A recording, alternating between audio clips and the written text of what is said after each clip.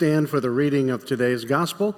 Today I'll be reading two passages, Matthew 19, verses 16 through 30, as well as Matthew 21, verses 1 through 11. Just then a man came up to Jesus and asked, "Teacher, what good thing must I do to get eternal life?" "Why do you ask me about what is good?" Jesus replied. "There is only one who is good. If you want to enter life, keep the commandments." "Which ones?" he inquired. Jesus replied, "You shall not murder, you shall not commit adultery, you shall not steal, you shall not give false testimony, honor your father and mother, and love your neighbor as yourself." "All of these I have kept," the young man said. "What do I still lack?" Jesus answered, "If you want to be perfect, go, sell your possessions and give to the poor, and you will have treasure in heaven. Then come, follow me."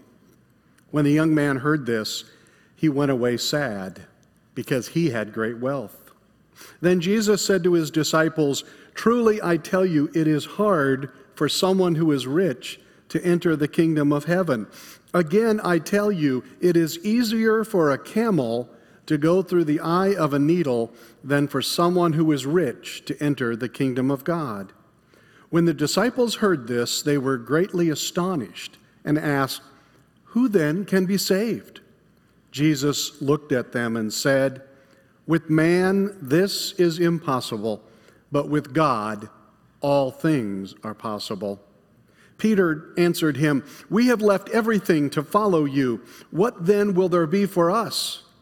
Jesus said to them, "Truly I tell you, at the renewal of all things, when the Son of Man sits on his glorious throne, you who have followed me will also sit on 12 thrones, judging the 12 tribes of Israel.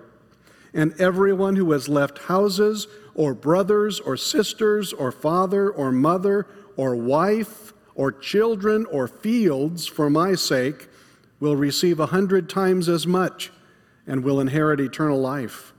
But many who are first will be last, and many who are last will be first." Moving to Matthew 21.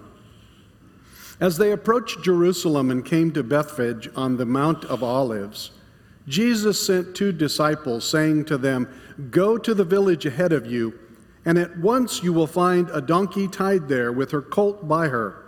Untie them and bring them to me.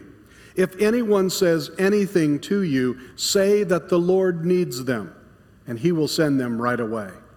This took place to fulfill what was spoken through the prophet, "Say to daughter Zion, see, your king comes to you, gentle and riding on a donkey, on a colt, the foal of a donkey." The disciples went and did as Jesus had instructed them. They brought the donkey and the colt and placed their cloaks on them for Jesus to sit on. A very large crowd spread their cloaks on the road, while others cut branches from the trees and spread them on the road. The crowds that went ahead of him and those who followed shouted, "Hosanna to the Son of David! Blessed is he who comes in the name of the Lord! Hosanna in the highest heaven!" When Jesus entered Jerusalem, the whole city was stirred and asked, "Who is this?" The crowds answered, "This is Jesus, the prophet from Nazareth in Galilee." This is the word of God for a people of God. Thanks be to God. Please be seated. Pastor Steve. Thank you, Russ. Thank you, choir members, and great to have you here. Happy Palm Sunday, everybody, and so great to be with you. And some of you are here for the first time in a year or more to worship. If that's you, would you just raise your hand, kind of give us a wave? Thank you so much. And I also want to welcome you who are also worshiping with us online. I want you to know I love you all. And as Russ was saying, we've got a lot going on this Holy Week, Thursday, Friday, Saturday, Easter Sunday, and looking forward to sharing it with you. Let's pray. Jesus, we want to know you. We want to grasp the meaning of your life, your death, your resurrection, and what it means for us and for this world. You are the way. You are the truth. You are the life. Kind Father, pour out your Spirit upon us. Fill us anew. Let your word penetrate our resistance. Melt our hardened hearts so that we may rejoice in your amazing grace. And all God's people said, amen. My 5th grade teacher did something that, it was kind of shocking now to think about, but it was kind of occult. She gave palm readings to all her students. And it kind of scared me because she said I didn't have a very long lifeline. And as a kid, it, kind of freaked me out, and I thought maybe I'm not going to live very long. So I don't recommend palm reading, but I do wonder, do palm readers celebrate Palm Sunday? And what about the people of Palm Beach? Is Palm Sunday their patron holiday? Well, it could be. It should be.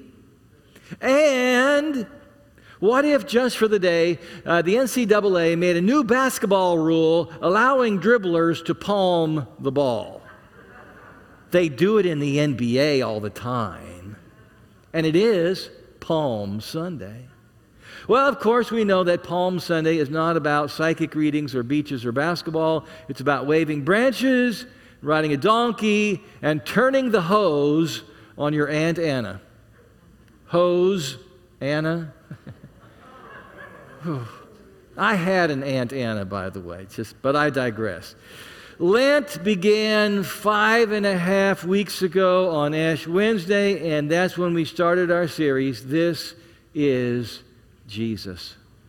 We've been walking through one of the Bible's biographies about Jesus called the Gospel According to Matthew.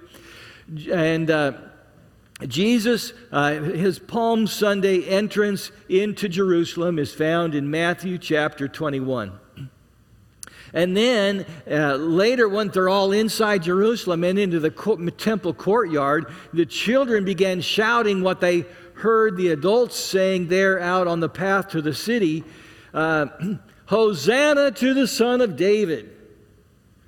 David was Israel's king 1,000 years earlier, and everybody knew that the promised king, the Messiah, would come from the line of David.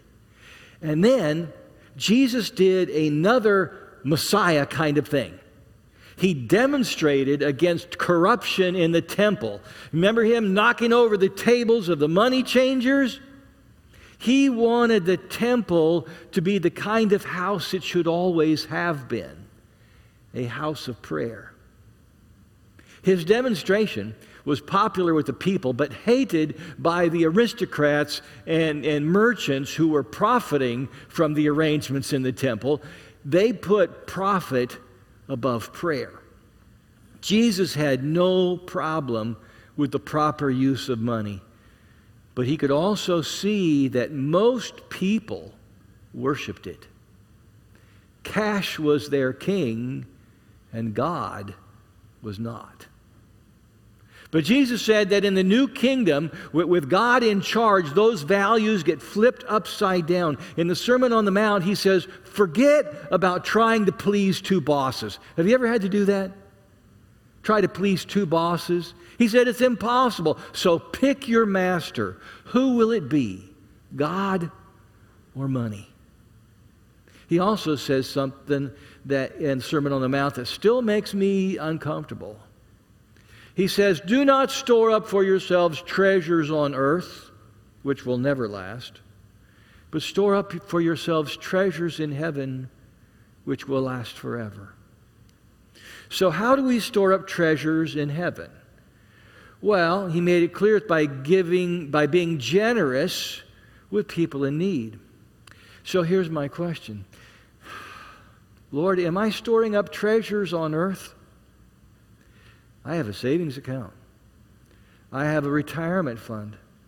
What what does Jesus want me to do? I don't want to follow him just when it's easy to follow him. If I'm going to follow him, I want to do it all the way. And I also know that I have this uncanny ability to rationalize whatever I want. Don't we all? Huh? It would be easy to twist Jesus' words and make him say what I want him to say. And then I'd end up worshiping money instead of God. You know, it's like Charlemagne's army of the Franks in the Middle Ages. It's been reported that when members of his army were baptized into the Christian faith, they were immersed into the water, but each soldier held his right hand out of the water. Why? Because that was his sword hand.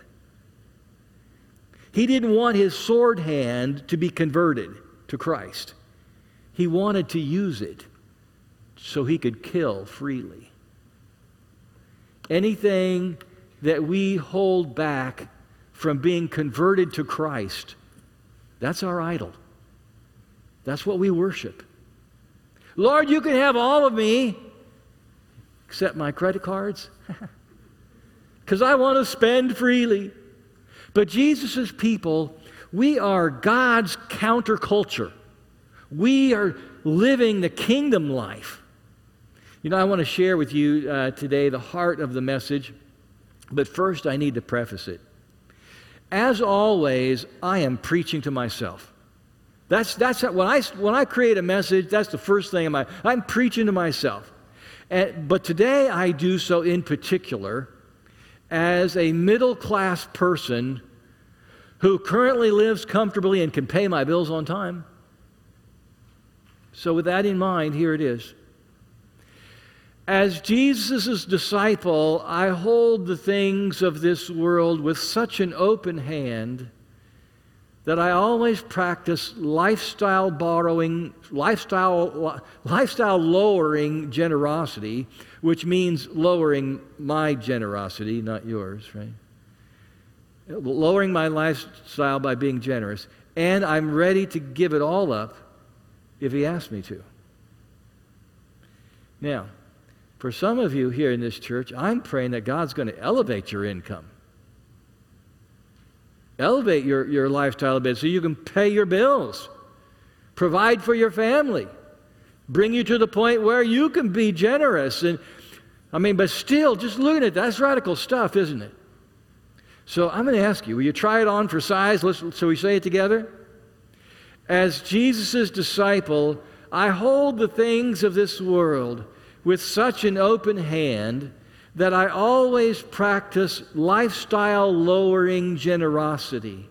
And I'm ready to give it all up if he asks me to. Now, today's scripture that Russ read for us contains some of the most extreme things that Jesus said about money, wealth, possessions. And it starts with this conversation in Matthew 19, verse 16, begins this way. Just then, a man came up to Jesus. Later in the story, we learn that this man is young and he's rich. I picture him wearing designer clothes and driving a limited series Lamborghini. I imagine his family is wealthy and he works in the family business. But the rich young man isn't here to talk about business. He has a faith question for Rabbi Jesus.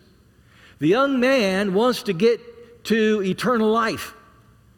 He's already acquired the rewards of this life, and now he wants to acquire the rewards of the next life. It says, just then, a man came up to Jesus and asked, "Teacher, what good thing must I do to get eternal life?" This guy, look at him, he's a doer. He wants to get it done, do what's required. And you have to admire his eternal perspective here. He wants to know, what's it going to take? What does God expect? Today, somebody might ask, well, what do I have to do so that I can get to heaven when I die? You know, you might be surprised to find that the Bible doesn't put it quite like that. Going to heaven when you die. It does say that those who belong to Jesus will be with him when they die, and Jesus is in heaven. So heaven is our first stop after death. But the ultimate future that God is preparing for us is going to be then the newly united heaven and earth, and that is where we will receive our physical resurrection bodies. And this young man, he wants to get in on that. In this future that God is preparing for us, there must be something he can do to earn his spot, he thinks. Maybe he can make a sizable donation to the Galilean Food Bank. Maybe he can work on weekends at Habitat for Hebrews. There must be something he can do. Jesus tells them that if he wants to enter eternal life in the age to come, that he must live a godly life, starting with keeping God's commandments. And I would say that not only means obeying the 10 Commandments, but also Jesus' interpretation of them. Obey Jesus in the Sermon on the Mount, where the commandment against adultery includes not lusting.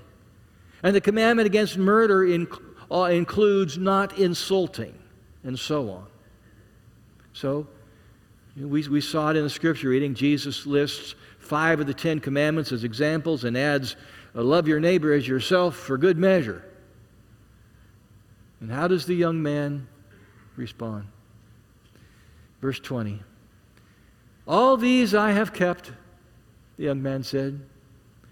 What do I still lack? I mean, I read that and I go, how could he be so confident that he's kept all the commandments? Maybe it's no accident that it's at this point that we find out that he's young. Maybe he hasn't practiced enough self-reflection yet to realize how short we humans can sometimes fall. It's like when the accusers of the woman caught in adultery asked Jesus what they should do, and Jesus says, let the one who is without sin throw the first stone. You all know that story. And here's the interesting part. One by one, her accusers walk away, beginning with the oldest. Isn't that something? The oldest knew they were not without sin. And then Jesus lays a balm on the rich young man in verse 21. Jesus answered, if you want to be perfect, so Jesus is about to raise the stakes. Earlier in the Sermon on the Mount, Jesus raises the bar of righteousness and he says, be perfect as your heavenly Father is perfect. Don't just go halfway. Don't settle for just part way there. Set your sights on the whole thing. Now, the kind of perfection Jesus is talking about isn't a hopelessly impossible ideal. It can also be translated, be completely mature. In your life, in your faith, be completely mature. It means living as a faithful follower of Jesus. It means living God's kingdom. So here's the whole thing in verse 21. Jesus answered, if you want to be perfect, go. Sell your possessions, give to the poor, and you will have treasure in heaven. Then come. Follow me. And he doesn't mean just some of those possessions. Jesus means for him to sell all of it. Life on the road following Jesus, there won't be room for any of that stuff. They travel light.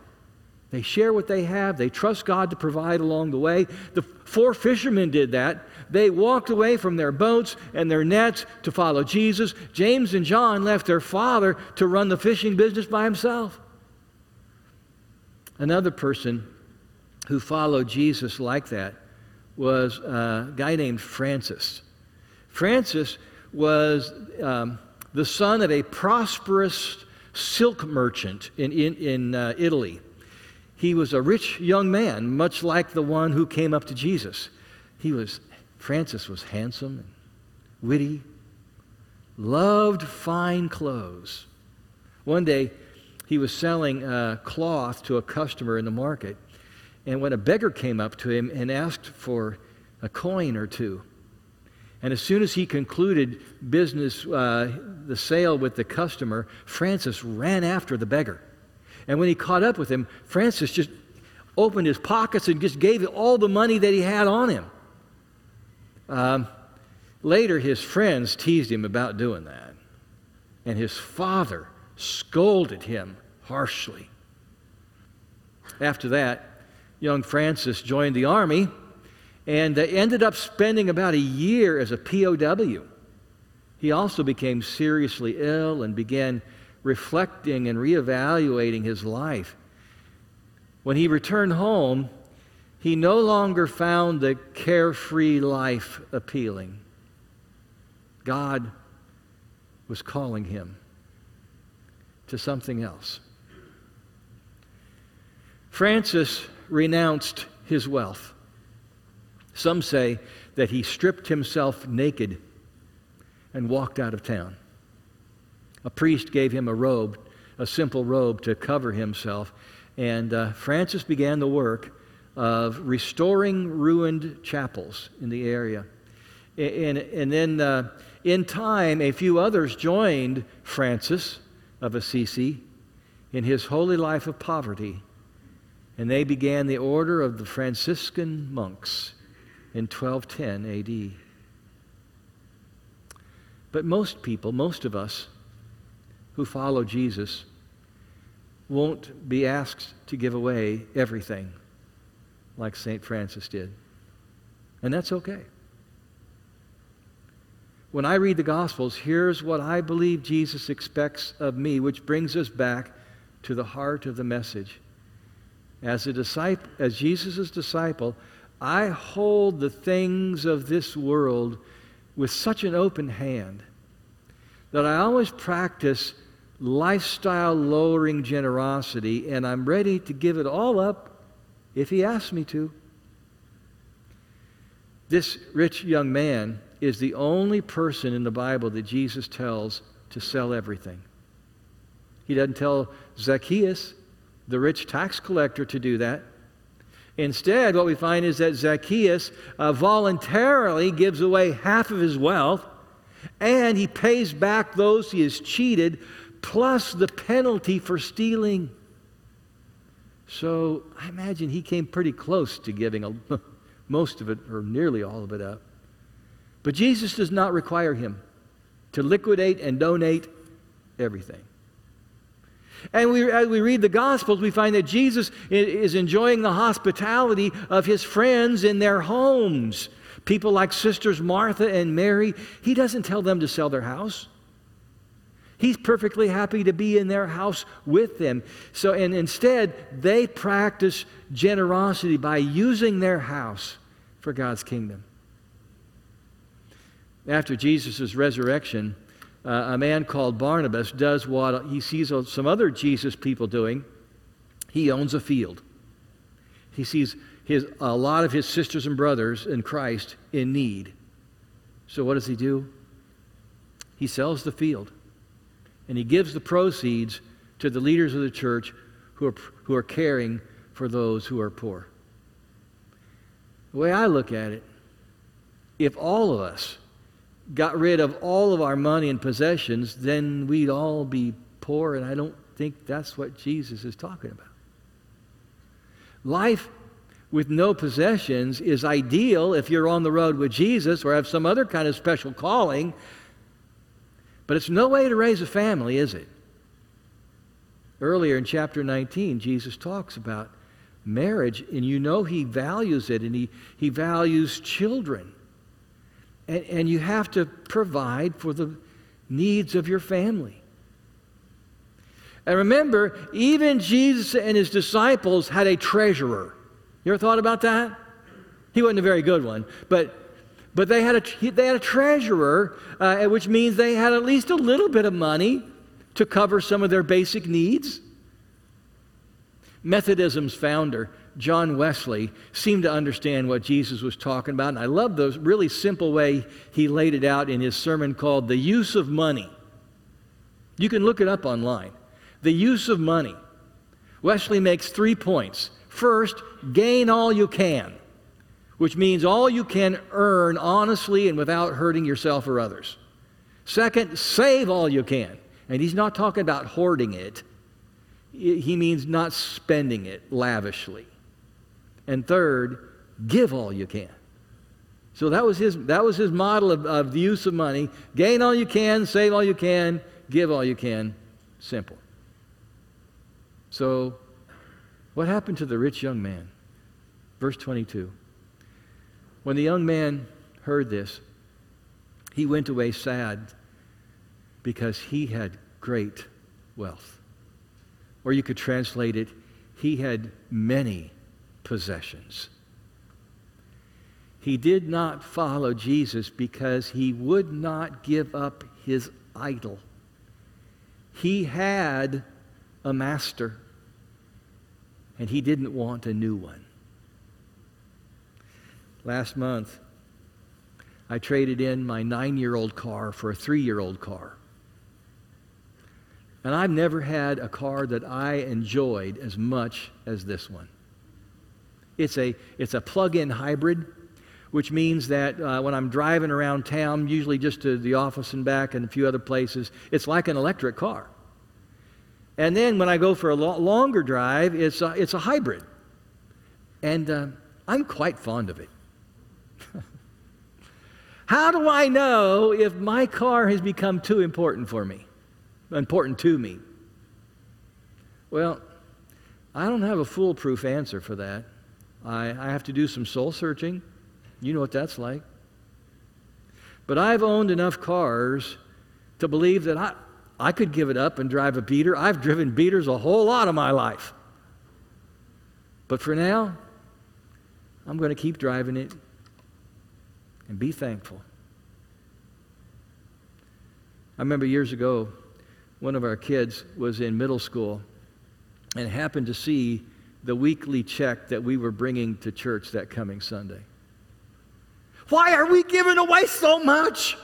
Think of what we could do with that money. It was a sacrifice. Back then, we were budgeting very tightly. Trish and I didn't argue with it. We just said, that's what we do. So, this is something that I've been trying to practice for a long time, and so have many of you. And I know I haven't done it perfectly.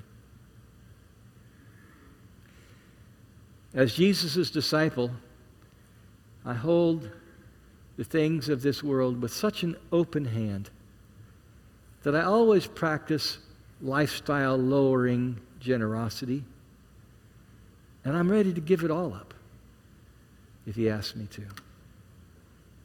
Let's pray. Oh, Lord Jesus, you know how easy it is for us to worship wealth, to make it our idol. We confess that we find ourselves craving comforts, status, and privilege. Oh, Lord, forgive us. Help us that we may seek your kingdom first.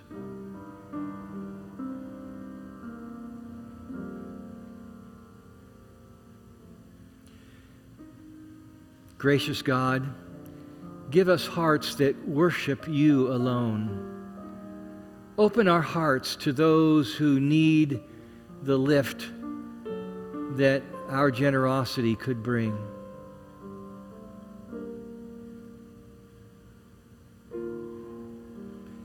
Lord, give us ambition to gain all we can, wisdom to save all we can, and love to give all we can.